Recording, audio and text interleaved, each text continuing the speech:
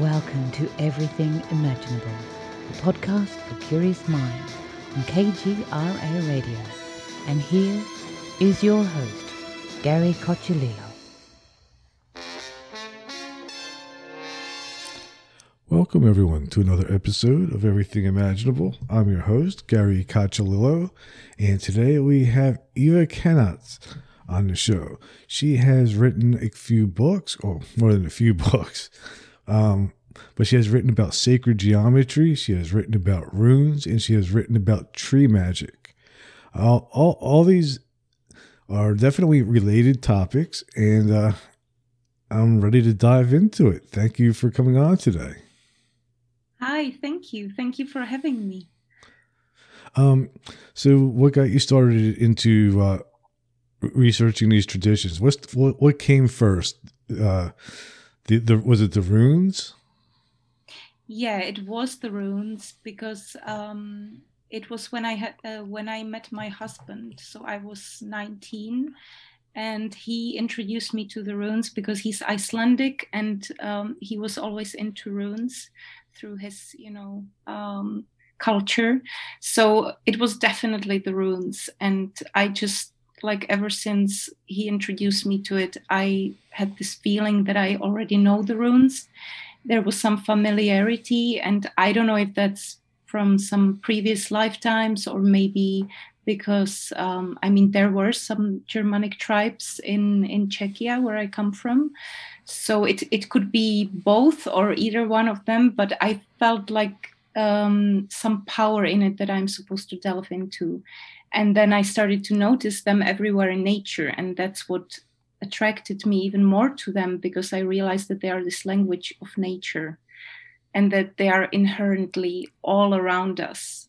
So that was like the main thing that got me interested. And then also, of course, the synchronicity with the runes, because they really start to talk to people that are studying them or that are into them through nature or through different synchronicities. Yeah, so it was it was definitely the runes. Great. So can you give my listeners a brief history of what runes are and where they came from? Yeah. In my opinion, they're much more ancient than we know now. But from what we know from our history, they come from the ancient Germanic alphabet, so from Central Europe. And they were found, some say that they may have developed from the Etruscan alphabet from Italy, because they were found there. And then maybe they moved further north to the Germanic tribes. We don't know exactly. It's just few things that were found. And so we are able to decipher what was the origin. But since they have been all over Europe, it seems like it. And even I'm very much into the ancient symbols of Bronze Age Europe. So I have begun to notice them also in these other ancient symbols. So they might be even older, or who knows? They might be really ancient. But this is from traditional history, we know that they come from the Germanic tribes. And were they used as a written language to communicate, or were they primarily used for magical symbols? Well, it was both. It was both the written language and for divination. We know from Tacitus, the Roman historian, we know that the Germanic tribes used the runes to divinate, and they usually had them on sticks. They were throwing sticks with runes written on them. And so for them, it was really sacred. And then from Norse mythology, we know that the runes were legendarily brought to us by god Odin, who was supposed to receive them when he went on a shamanic journey through the Yggdrasil, the world tree or the tree of life. and he beheld them in the Well of Ancient Wisdom, Well of Mimir, who translates as wisdom, wise giant. So I suppose like that this mythology like lets us, into the magic, lets us look at the magical side of the runes. And also I love this story about the three Norns, the three giantesses who carved the runes into the world tree, and they also live by the roots, by one of the wells, not the Well of Mimir, the other one, but it's like all connected to the roots and the wells. So it seems like this ancient alphabet really rose from the roots of the tree, this legendary world tree. Interesting. You mentioned the tree. Where did the tree of Yggdrasil come from? And like I mentioned earlier before we came on the air, to me it seems very similar to the same tree of life that's also found in the Kabbalistic tradition. Mm-hmm. I mean, it could be related, but from what we know about the Yggdrasil, or mountain ash, as it translates, like some say it's ash, some say it's yew tree, because mountain ash is actually a yew tree. But it comes from the Icelandic poems, medieval poems written by Snorri, and they're called Eddas. So it comes from like these like ancient Icelandic or medieval Icelandic texts. That's where it first appears, the word Yggdrasil. And it is true that all the shapes of the rune can be found in the tree, correct? Well, it depends. Like if you look at the tree geometrically, because in the Norse tradition, the world tree of life is depicted as a 6-pointed star, kind of the snowflake pattern. So it's not like the two triangles merged, like the Star of David, but it's like the snowflake star, as they call it, but it's made of 3 lines. So it has these 6 points. And from this shape, all the other runes can be derived. That's like the mother rune. So if you look at it symbolically at the tree, then you can see all the runes in it.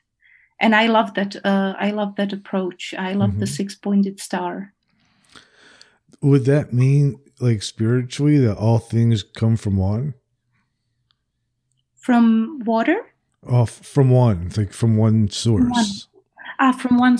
Yeah, I mean, the thing about the 6-pointed star is that it's hexagonal, and hexagons are everywhere. I mean, they're in the core of our DNA. They're, I mean, the atoms, they are bound in hexagonal shapes, and molecules and all matter arose from this hexagonal shape. So to me, it makes a lot of sense that the 6-pointed star would be like the mother rune, the core of this world and its creation.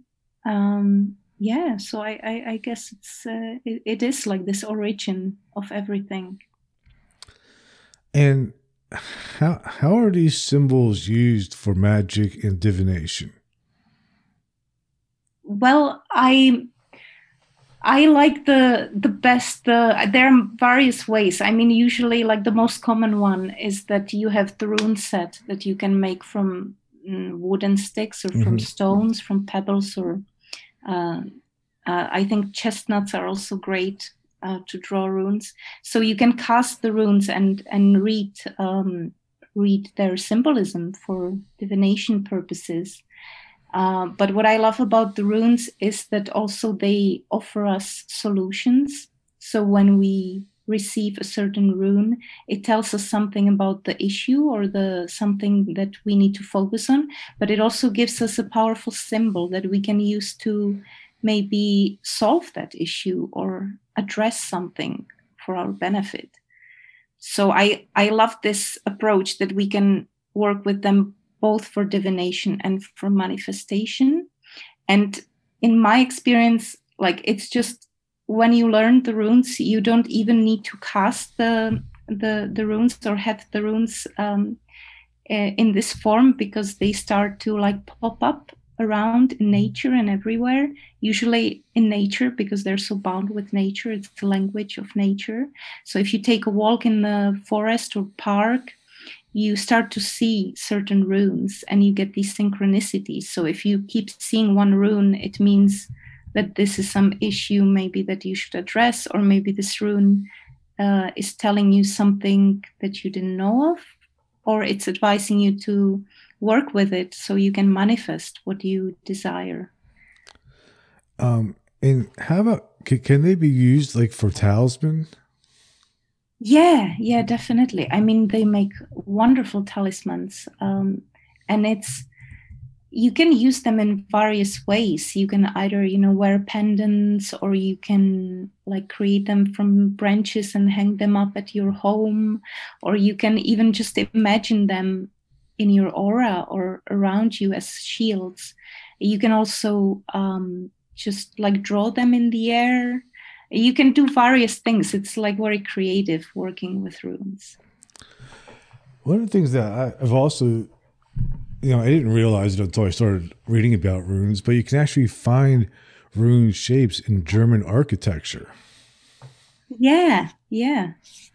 I think also Dutch. Yes. Yeah, they have this, mm-hmm. Yeah, I forget what is that rune for protection? It's almost like an upside down peace sign. It's called. You mean? Yeah, Algis or Elas. It has these two names. Algis is for swan and Elas is for elk. Yeah, and I love that rune. Yeah, that's usually in architecture. I mean, until usually when you make wooden structures, you see Algis in the structure. Yeah. Yeah, it's really common here, like in areas where like a lot of Dutch people live. You'll see it. Yeah. I love it. It's like, especially medieval architecture, they had this, like they let it be shown. They didn't hide it, which I love. And it's also, maybe they were aware of it. Maybe it was, they let it be shown because it has this protective quality, especially this rune. I like to think so, that they were aware. I think so too. Like, I know here is most often seen like sort of like above the door, usually holding like towards the roof. So it's like protecting the home from anybody something bad entering. Yeah. And it's also wonderful because it has this connection to the swan symbolism and possibly to the swan constellation. So who knows like what kind of connections there are with this rune.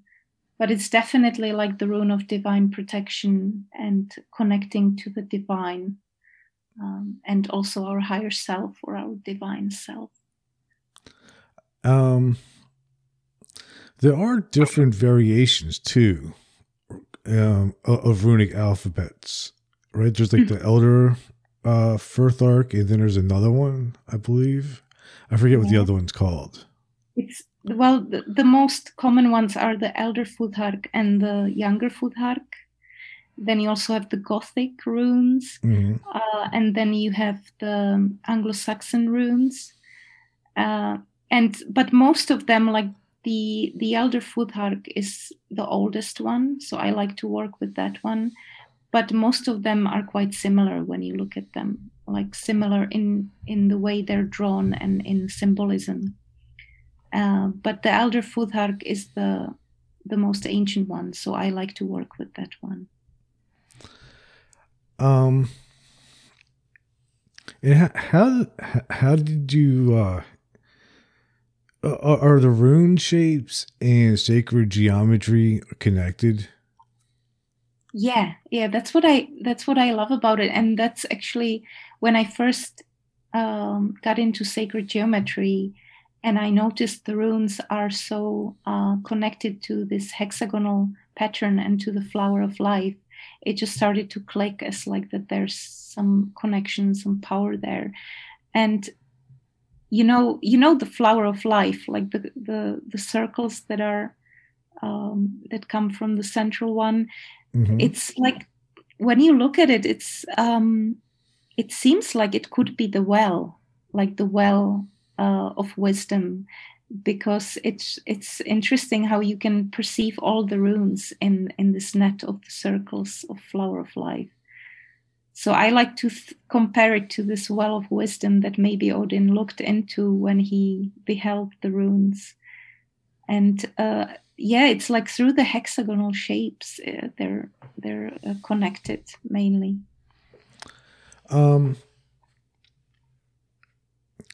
So how much of this has to do? I know this is like you mentioned Odin a couple of times, so this is really interconnected, like with the Norse mythology, correct? With the story of Odin and him hanging from the tree. Yeah. Like, what does that story mean? Like, why is that depicted that way? I don't know. I don't know, but I mean, it's interesting when you think about that most of the ancient trees of life, they were depicted upside down, and you have Odin hanging upside down, the tree of life.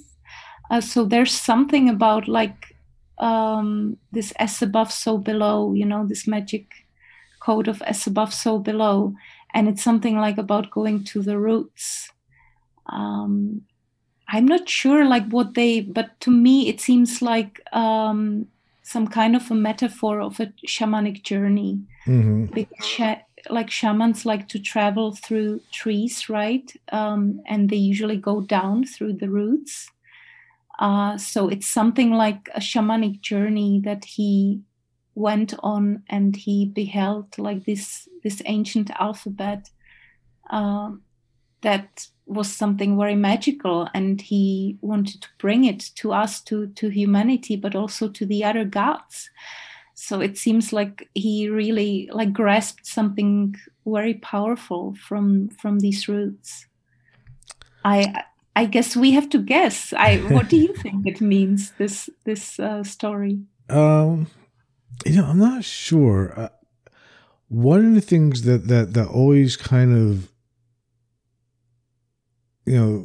throws me off is that Odin was supposedly hung from the tree upside down, and then somebody took out his eye with a spear. And and I always kind of wonder, like there. I think that's because I don't know. I think it's all metaphorical. Like I don't think because when you go into like the ancient text, it says that he sacrificed the eye in the well. Right.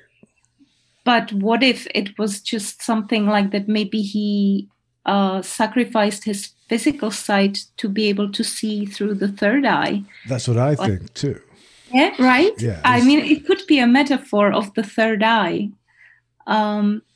Because of course these tribes, they were warrior tribes, it was the Vikings. So maybe they colored it into something more like, brutal, like, losing his eye literally, or being like pierced and tortured. But I don't know. I like to think that it was different, that it's a shamanic journey. Mm-hmm. And who knows if the texts were, rewritten to add this kind of like more, aggressive, like Viking-like energy to it. Uh-huh. Also, I guess this just came to my mind. Maybe it means like one eye is looking outward and the other one is looking inward. Just like with the tree, half of it's reaching upward and then the roots are reaching down. Yeah, that's nice. Yeah, that makes sense. That makes sense. And it connects the as above, so below, right, together. And that's why they would have him hanging upside down as well. Yeah. Yeah, it's true, because also like the ravens that he has, like they represent his eyes, like they go and they search the tree of life. So it seems like there's some symbolism of flying, of some flight, or maybe, going through the different realms with the eyes. Yeah. There's like so much interesting symbolism there.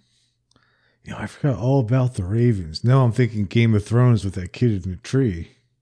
Yeah, I think it was inspired by Odin, It wasn't had it? to have been. Yeah, I think so because yeah, it's true. He's also connected to the tree, right? So Yeah, it's there could be some inspiration there. absolutely. That just popped up in my. I just never really made that connection until just now. I think the author must have been inspired because he also has the fire and ice element, which is like the two basic elements of Norse mythology. So it there he probably drew inspiration there.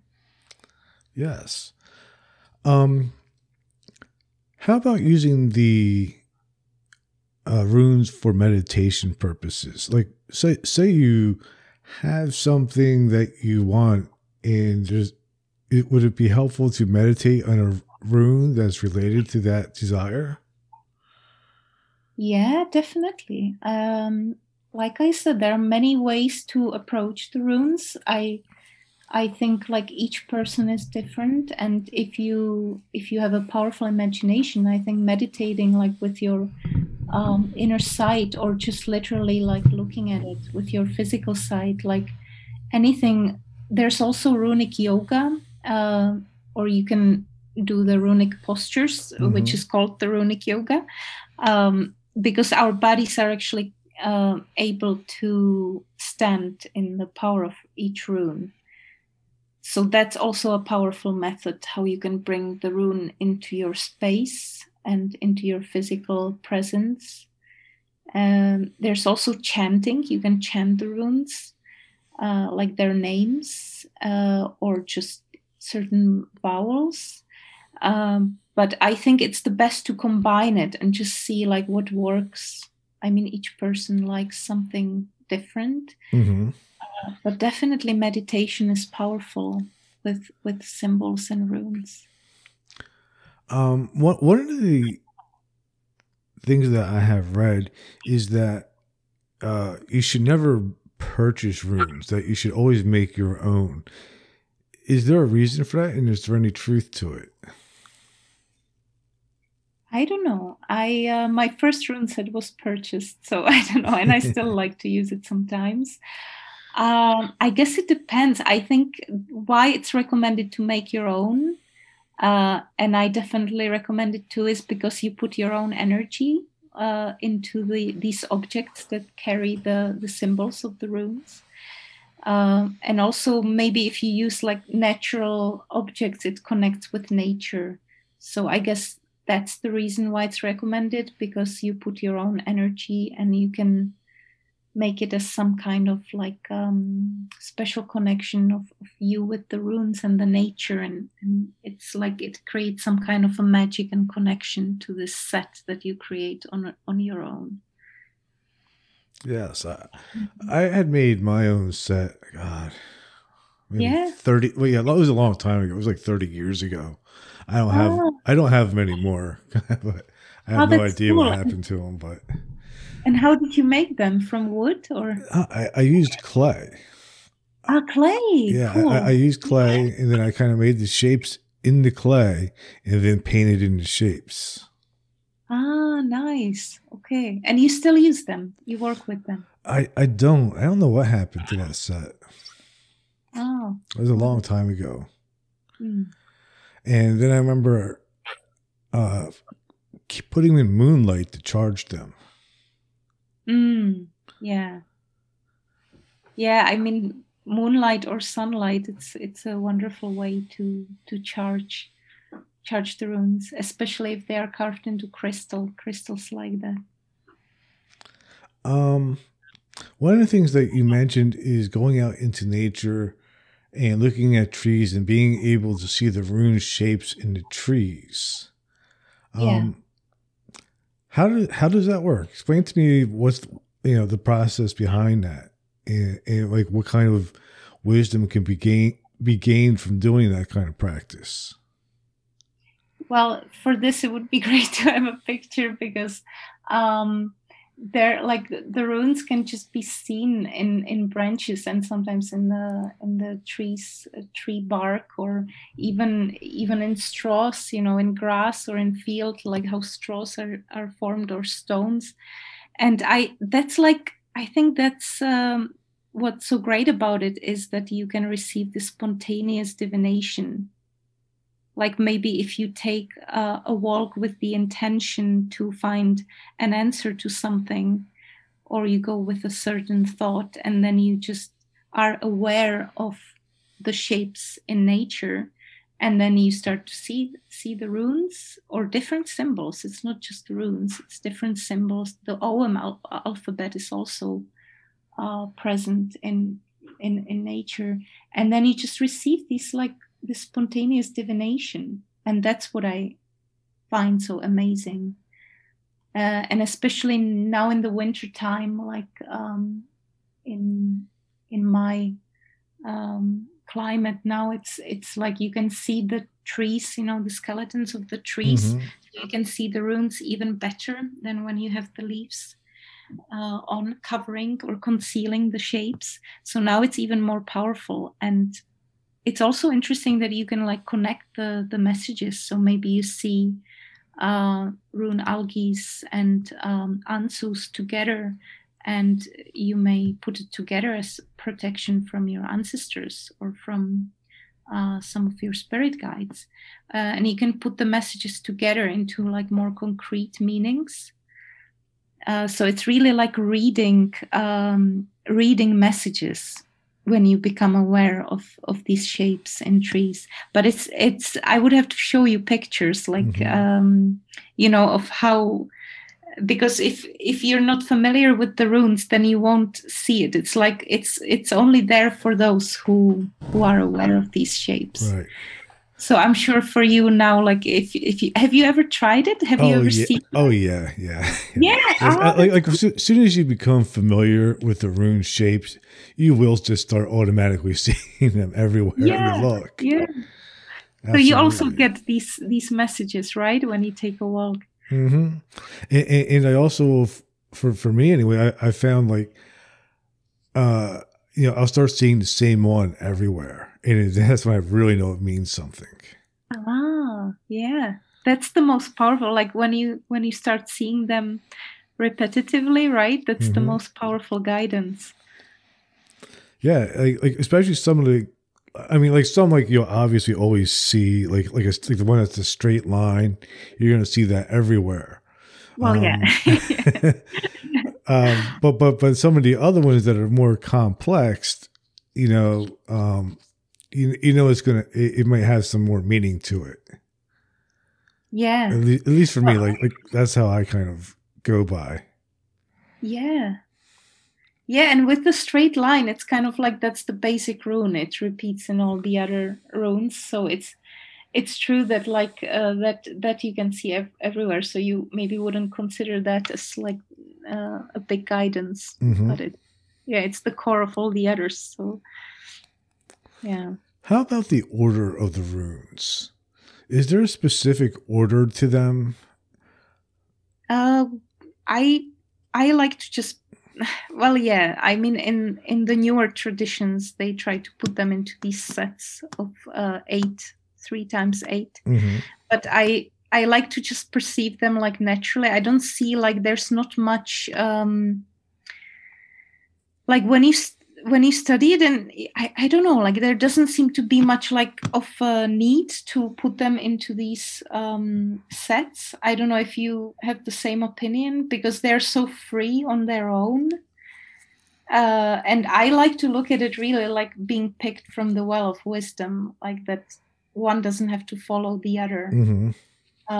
So I don't know what's your opinion about this, but I like to look at them as, like, free symbols. And I don't like to really put them into any order. I'm used to seeing them in a certain order because most of the books that I've read on it always put them in a certain order. Yeah. But at the same time, I know that it's also, especially, with some certain authors, almost every author, I put them in this order. Then I'll read another book and somebody else puts them in a different order. And they'll all say that their order is the right order. Yeah, exactly. That's why I think, I like to just approach them as free symbols. And It's like when I got into it, I noticed that it's kind of a new thing to put them into this order. So like I said before, I like to go into the ancient past to get inspiration. So I just thought, I would just approach them like Odin, pick them one by one from the well. Yeah, but there's not really. It's not like in tarot, it makes sense. Like you have the numbers connected to the cards, and there's like this kind of a journey, right? But with the runes, and I think that's what people try to do with the runes, is they're trying to put them in a certain order by their defined meaning to reflect the mythology. Yeah. I mean, that's the human mind, right? We always want to put everything into some kind of an order. Yeah, I guess the runes are a bit chaotic, and that's what I love about them. Like that they don't really fit into any order or any I guess they don't have any beginning and end, Right. They're like timeless symbols. That's interesting, because even though the runes themselves cannot be put in any type of order, I mean, humans make things up, but yet in nature, they do kind of reflect order. Because if you find them everywhere in nature, you find them in the shapes of branches, you find them in trees, you find them in rocks, you find it in architecture, you find it in everything that basically exists. It's almost like they are the foundation or the order of our universe. Yeah. The question is if it's order or if it's the structure of the of nature and of this world. They're like the structure blocks, but they don't come in any like that one would precede the other. Or do you think so? Do you think that they have some like? I think structure. Yeah, structure is probably a better word than order. Yeah, but I do think that they do represent some type of cosmological structure of the way things are, because it can be seen all over the place in nature, all the way down to even like things like the shape of DNA and chemical compounds. Yeah, definitely. I mean, they are in the structure. They are in this. It comes back to the hexagonal pattern and the 6-pointed star. So they come from all these shapes and combinations. But I guess I don't know. I never saw it as that they would come like that. First you see Fehu and then you see Algis, or like that they have some kind of a like this, but that it's more like they are like the building blocks of matter. I guess that's one way to view it. Yeah. See, that kind of like if I were to do it and look at them as the building blocks of order, then I'd end up like starting with Isa, because it's a straight line. Yeah. Well, there are 3 runes that repeat in all the other runes. It's the Isa, which is a straight line, then the Kenas, which is my name, which is the two lines, opened like this V symbol, like pointing right. And then the Gebo, which is the 2 lines intersected. So, and these 3 runes repeat in all the other runes. You can see them. So I guess that there is some kind of a order in this way, that these 3 runes can be seen in all the other runes, or the other runes consist of these 3 runes. And I guess it's because, I mean, ice and fire. Isa is ice and Kenas is fire. So I think it's connected to the 2 basic elements of Norse mythology. It's the basic elements, and it's also these 2 basic runes, which I find very interesting, like this correlation there. Right. So yeah, it's true that these 3 runes are in all the other ones. What also makes me think about those, I completely had forgotten about the 3 mother runes, and it in some ways it reminds me of also like a trinity. Because the Trinity is found in all these different religions as well. Yeah, it's true. And it's like the three Norns also, right? Yes. Yeah, the three mothers. It's always the Trinity, or the triple goddess of the Celtic traditions. And yeah. In Catholicism, there's the Holy Trinity. And that's also one of the things I also found interesting is some of the symbolism between Odin and Jesus actually seems to be similar. Yeah, I also find it with Buddha. Like Buddha also found enlightenment by the Bodhi Sitting tree. under a tree, yeah. So there is definitely like these ascended masters or ascended beings. They seem to be all connected to trees, to the symbolism of tree, or some kind of tree of life. There are many. Also Osiris. The spine of Osiris is the column of the world, like the trunk of the world tree. So there are more gods and what could we say, ascended masters that are connected to the tree symbolism. I find that really fascinating. That's why I wrote my tree magic book. I got so inspired by this, like how it all connects. All the cultures connect with the world tree and the tree of life. I like to say the world tree of life because like there are these two ways, right, to say either world tree or tree of life. So I like to combine it so that it's like clear that it's both concepts in one. I like that. I like that because we're so used to separating. Like even me, I'm like, oh, well, there's this tree, and then there's that different spiritual model of a tree. Saying it as the world tree brings it back to like we're all talking about the same thing. We just might be using some different terms. Yeah, and also I think tree of life, people often imagine the Kabbalistic tree of life. So it's I realized that often when I say tree of life, people imagine the Kabbalistic one, and then it may be also a Celtic tree of life, different traditions. So I get confused by these. Also, you have the tree of light, right? And the tree of good and evil, and tree of knowledge. So there are all kinds of, but I guess it's the same. Like to me, it's all the same concept of this one living tree of all these realms and worlds that are interconnected. It always starts with the tree. Yeah. It's really fascinating, this thing. Also, if it could be like in my tree magic book, I like to go into this, that the tree of life might be reflected in the electromagnetic field of our heart and of the earth, because the electromagnetic field is in the shape of a torus.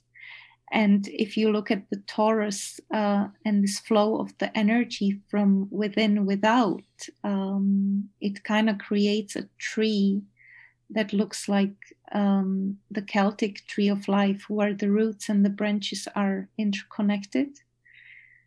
So I like to think of the tree of life as this, this field of energy that is around us and around the planet and around all the other planets in the whole galaxy. And it's like these endless trees of life floating in the universe. That's beautiful. Yeah. It's such a beautiful imagery. Yeah. And it's ancient. Is like you were mentioning earlier, like you really are like the ancient symbology.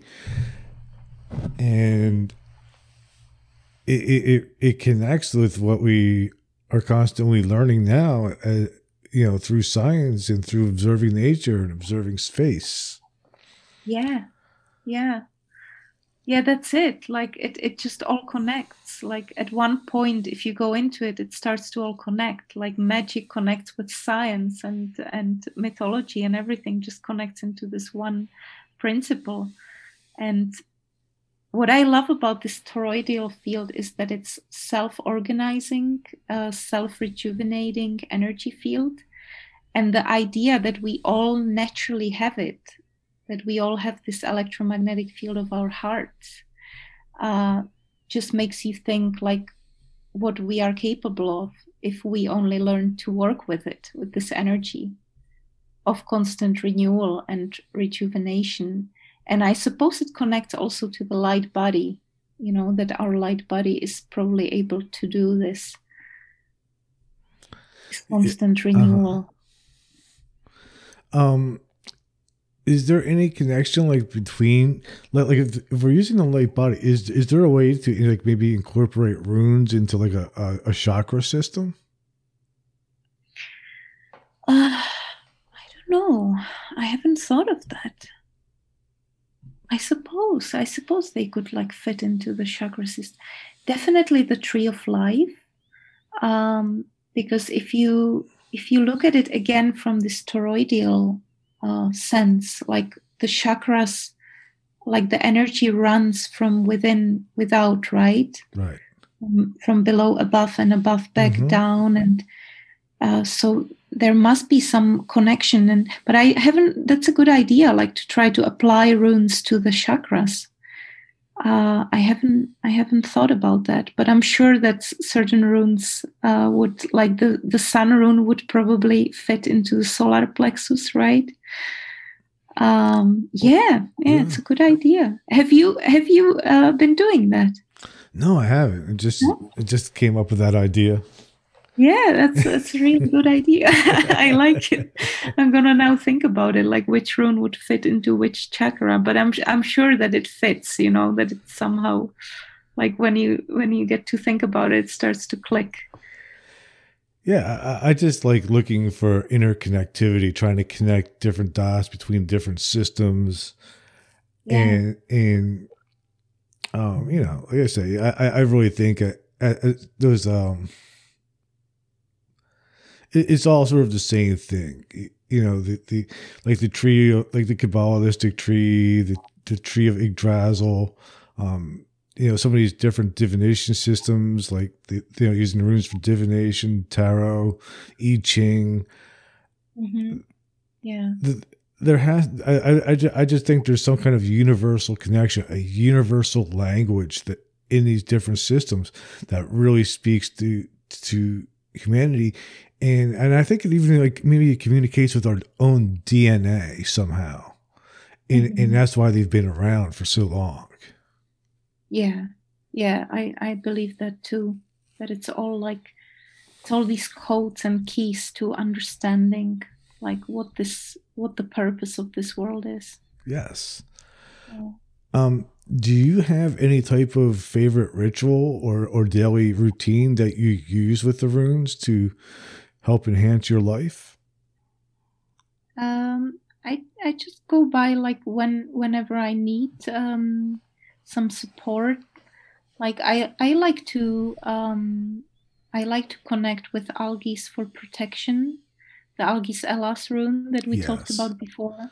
I do that almost daily. Like I imagine it when I leave the house. I imagine it being protected by this rune, or I imagine it in my space when I go somewhere, or on top of the car. It's really powerful because it gives me this sense of shielding and also comfort, like this protection and divine guidance. So that's like a rune that I work with daily. And then also the 6-pointed star, like that's also a powerful shield. And then there are certain runes that I just see and I know that I should be working with them. I have a good experience with the Fehu rune.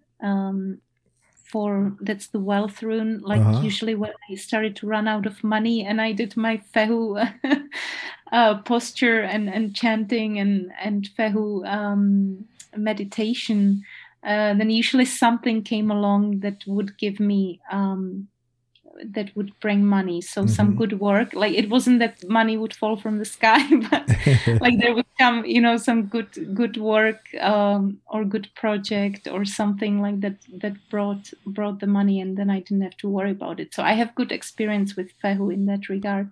Right. Knock on wood. I hope it stays. And just to my listeners who might be listening, if they don't know what these symbols are, I just suggest to Google them and bring up a list of the Elder Futhark, and you'll be able to see that Fehu is it's almost like standing up with your arms up in the air, kind of open, correct? Mm-hmm. Yeah. So it has almost like a welcoming, inviting type of posture to it. Yeah, and I love that when I do the posture, I even like to move my fingers, feeling the energy coming into my space. Yeah, and it's also good, if you do the postures, which I find really powerful, it's good to do it in all the worldly directions, start at the east, and then you move to the north and the west and the south. Some of these postures I don't think I'll be able to do, yes, some of them are Yoruz? comfortable. Is that how I pronounce it?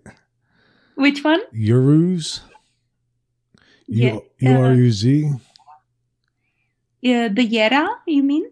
I don't know how to pronounce it, but it looks like it would be impossible for me to do. It's it's completely bending over and touching my toes kind of type of thing. And I don't bend like that. Yeah, I mean, I tried there are several ways to do it, but I have I tried from my book to pick the most comfortable positions, because there are more ways, with one of the runes, the Perthro, which is this it looks kind of like a figure sitting on the ground, with it's difficult to describe it. The Perthro rune, yeah, that's quite yeah. That one looks like a tough one. Yeah, you would have to kind of sit down with your knees up and maybe hold your hands sort of bent in front of you. Yeah, and that's the most comfortable. But when I started, I was always trying to do it standing up, and that's impossible. Mm-hmm. So then I found this exactly this comfy position that you just sit on the ground. Yeah, but some of them are tricky, like Sovio, the S rune, the sun rune. Mm-hmm. That's you kind of look like you're skiing when you do that posture. So it's not so comfortable to stand in it for a long time. But then there are some runes that just come naturally, Jura. Jura would be tough. Which one? Is it Jura? Jera? Yes, Yera. Yes. Yeah. Yeah, that's I mean, it's if you position your hands, if you just do it with your hands, not with your legs, you can just do it with your arms and your hands. I think I have it on my website, the postures. I definitely have it in my book, but I tried to make the most comfortable ones. So I guess, if you find some that is difficult, maybe you will be surprised to see that it's not so difficult. Yeah. So what are some of the common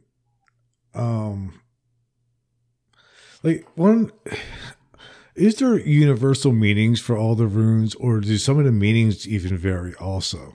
That's one of the other things I noticed too when I was reading some books on it. I mean, some of the runes definitely had universal meanings, and others did not. Some of them seem to vary a little bit. Well, that's the tricky part, because the meanings are known to us through these poems, these runic poems. Mm-hmm. And there are several. There's the Icelandic, the Norse, and then the Anglo-Saxon rune poems. And some of them are really similar and some differ. So it's a tricky, I guess that's where the intuition comes in handy, that you connect it with your mind, but then you just go into the what your intuition tells you about these runes. but some of them are really similar. Like the sun rune is sun everywhere, so then the symbolism derives from sun. And there is especially the Kenas rune, because there is another rune called Kaun, which means boil, but it's a different rune. So some people like put them together, which I don't understand why, because they're so different in symbolism. And also the Kaun rune looks different. It kind of looks like Fehu, but without the extra line on top. Uh-huh. And the Kenas is like a clear, like, open triangle, or like two, this V facing right. But some people put them together. I don't know why.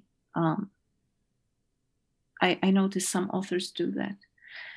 But the symbolism is definitely like the source is these rune poems. And then it was just, I guess it depends on the person that works with them to interpret it in various ways and apply different. It's like with astrology, right? Like it can be perceived, like the symbolism is the same, the core, but then it can be perceived in various ways, like with all the symbols, I suppose. Yeah, I think the best way to go with them usually would be intuition. That's how I would go about it. Yeah. Because some of them, like the meaning is obvious simply by looking at their shapes. Yeah. Like the arrow pointing up. Yeah. Exactly. Yeah. Like that obviously means like a focused direction. Yes. Yeah. And also like some stability, and also the arrow reminds us of the inner warrior aspect of this rune. Yeah, that's true.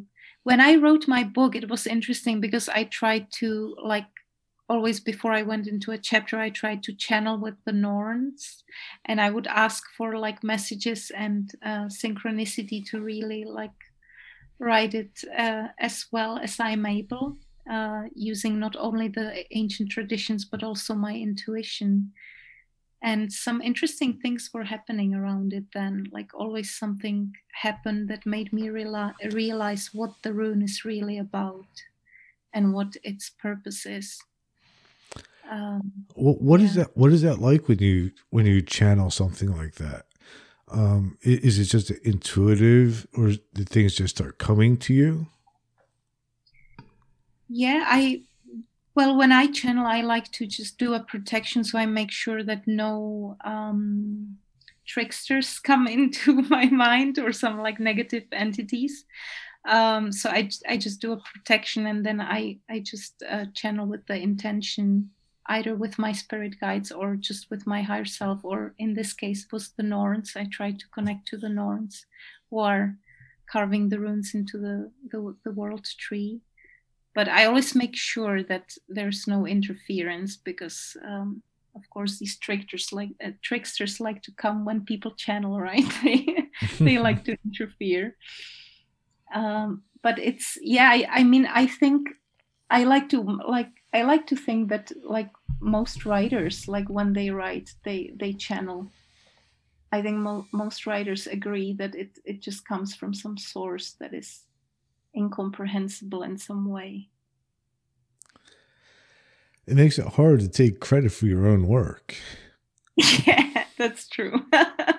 That's true. Yeah, I guess. But then again, you don't know. Like, it's tricky, It's true. Like, if you have some like help in this way, then I guess it's very egocentric to put your name on the text.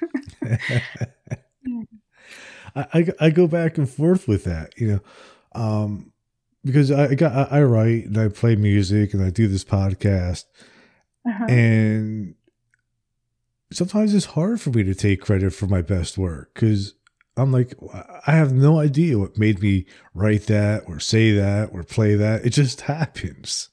Yeah, right. So you have the same. Do you also sometimes feel like you're just like the vehicle for it, or like just this machine, like, making it happen in this world? I hope so. That is my ultimate, goal, I guess, or not even goal, but I'd much rather be a conduit Conduit, yeah, that's a nice word. rather than an actual source. Yeah. Because that way, I think the information or the knowledge or wisdom or power, whatever you want to call it, is more pure. It's untarnished.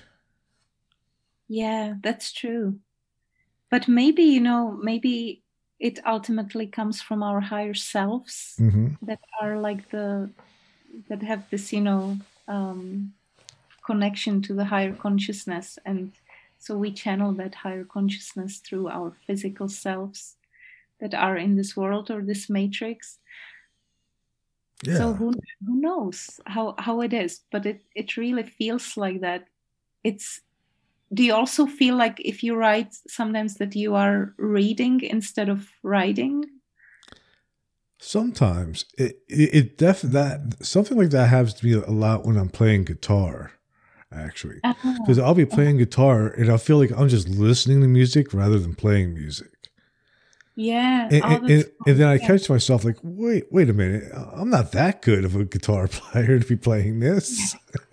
And then that's when I get tripped up. Well, that's great. Well, I mean, that means that you're really connected, right? Yeah. Yeah, that's cool. It must be amazing with music. I don't know, this experience with like the music running through you. That must be amazing. But sometimes I hope to try to do that with the podcast. And honestly, like, and it's just like with music or writing or anything else. Sometimes it happens, sometimes it doesn't, And that's why some of my episodes are better than others. There's days where in guests that I connect with and it just flows and it goes really well.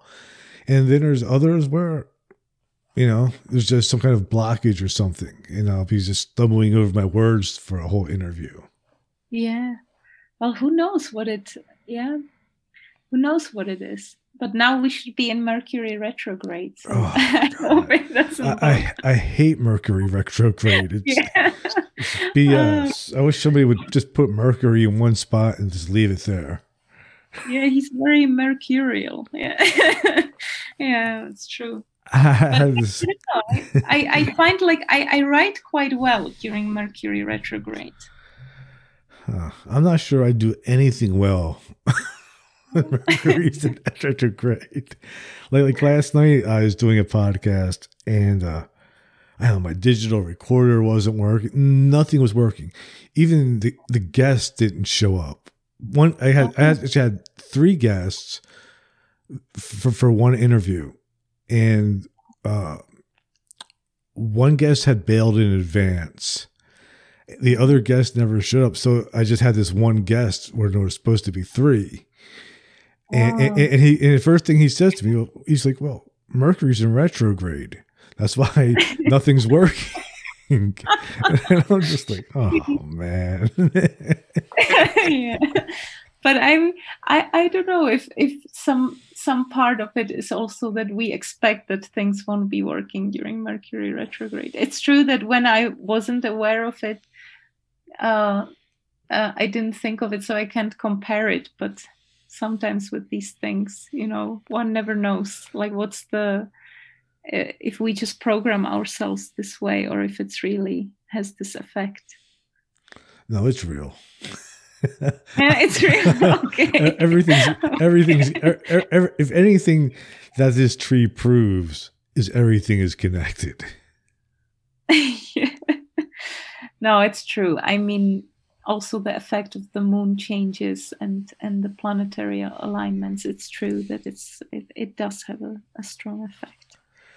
Oh yeah, if you wanted to see me manic, wait till a full moon. I am all over the place. I can't focus on anything. I get moody when nothing works. I'm just a mess. Yeah. I don't know if I don't know. I definitely feel more energy. Like I feel more energized when it's full moon. But I never got this like what some people describe like this kind of manic behavior. You're lucky. I feel like I usually get that on the new moon more, like this What sign are you? Sign. I'm a fish with horns because I'm right between the Pisces and Ram, Aries. All right, so you might be more in tune then with the moon because it's more of a watery type of thing. Yeah, I think I'm more of a Pisces than Aries, but I'm right on the in between. Yeah, see, I'm Capricorn. I'm kind of I guess I'm at odds with lunar power. Oh, well, but I mean, Capricorns are like all Capricorns I know are really great, great people and good friends. Thank you. So I think you are quite blessed with your star sign. I do, I guess. It's also challenging sometimes because also as a Capricorn, Capricorns can be selfish and really motivated towards material things. Really? Uh-huh. Yeah. You were more like selfless than selfish. Okay. It's a struggle. Yeah. At least for me. Yeah, well, I mean, there are so many other things, right? Also the ascendant and some other. I used to do astrology when now I'm moving back from it a bit, but I used to be into it a lot. Yeah, I've had a guest once. She did my astrology chart, and I mean, she was dead on. Cool. She was amazing. And well, I guess it's again like this language of the universe. Like what I guess if you can tap into it and really like draw from that source, then it's amazing. If you connect it with astrology. I don't know. I guess I try to connect with everything. Yeah. Yeah. So before we wrap this up, like where can my listeners find you? Well, I have a website where I have many articles on the runes and the symbols and sacred geometry. Mm-hmm. It's evakenas.com. It's just my name. And I like to put, like, when I write a book, I like to put a little article that kind of sums up the book on my website. So there's plenty of information on the runes and geometries and symbols and other things. So that's like my main place, I guess. I also have a YouTube channel where I like to put these videos of different animations of symbols and runes, which is also under my name. I have to say, yeah, and then I just have. Your website is amazing. You have more information on your website than most people have in our books. Oh, thank you. That's a beautiful compliment. Yeah, I try to put, I mean, I just feel often like I really want to share certain things with people. So I get so excited and I just have to put it out there, whether it's in the video form or in the article form. So I'm glad you like it. Yeah, it is awesome. There is so much here. Somebody could easily spend just a week going through all the stuff on your website, or at least I could, definitely, because there's so much information here. Yeah, and I hope to add more and more. Yeah. I'm glad you like it. Yeah. Well, what I'll do is I'll definitely post a link to this website in the notes of this episode so my listeners will be able to check it out when they're listening. Thank you. And I'll also post links to your books on Amazon so that you can purchase your books. Yeah, thank you. Thank you. Great. Yeah. Well, thanks for coming on today. This was fun. Great. Thank you. It was really fun talking to you. And thank you for this. Awesome. Hang on one moment, and I'm just going to play the outro, and we'll wrap it up. Okay.